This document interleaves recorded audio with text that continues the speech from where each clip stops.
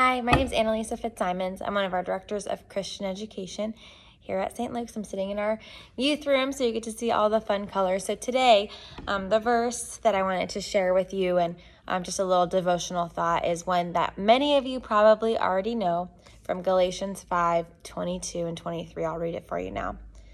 But the fruit of the Spirit is love, joy, peace, patience, kindness, goodness, faithfulness, gentleness, self-control. Against such things there is no law.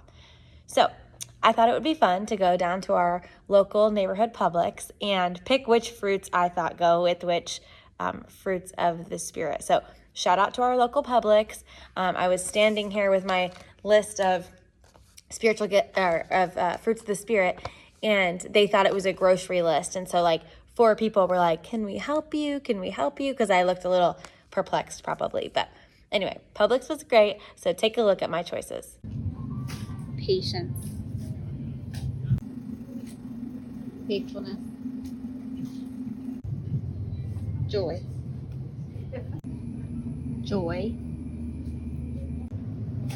gentleness, love, goodness, self-control, kindness, peace.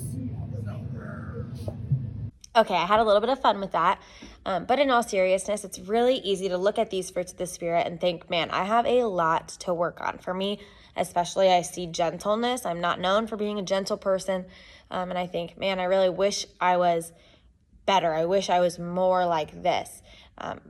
But for humans, for what we know about ourselves is that we are sinful.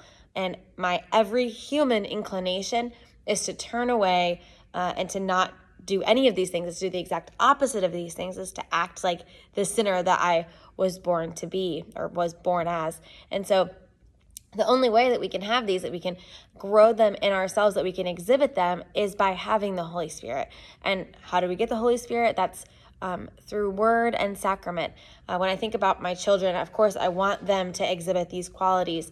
And the best thing I could have ever done for them was to bring them to the waters of holy baptism, was to fill them with the Holy Spirit in baptism, and to continue to bring them to church and to read the Bible with them. And the same goes for myself. The only way I can do this is asking Jesus for help. I wore my Jesus I Trust in You shirt today. I don't know if you can read that backwards or forwards, but the only way that we are going to be able to exhibit the fruits of the Spirit in a silly way or in a real way is by asking Jesus for help, by saying, I want the Holy Spirit in my life, and I know where to get that. I know that I can get that in God's Word. I know I can get that in the sacraments. I know I can get that when I'm worshiping with other believers.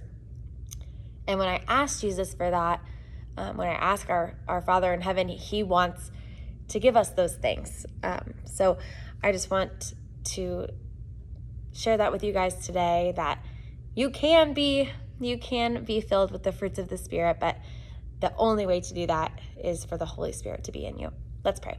Heavenly Father, I want to thank you so much for this day and for giving us your word and for giving us your sacrament and for not letting us live of our own accord, but by helping us to know that we are cherished by you. We love you, and it's in your name we pray. Amen. Bye.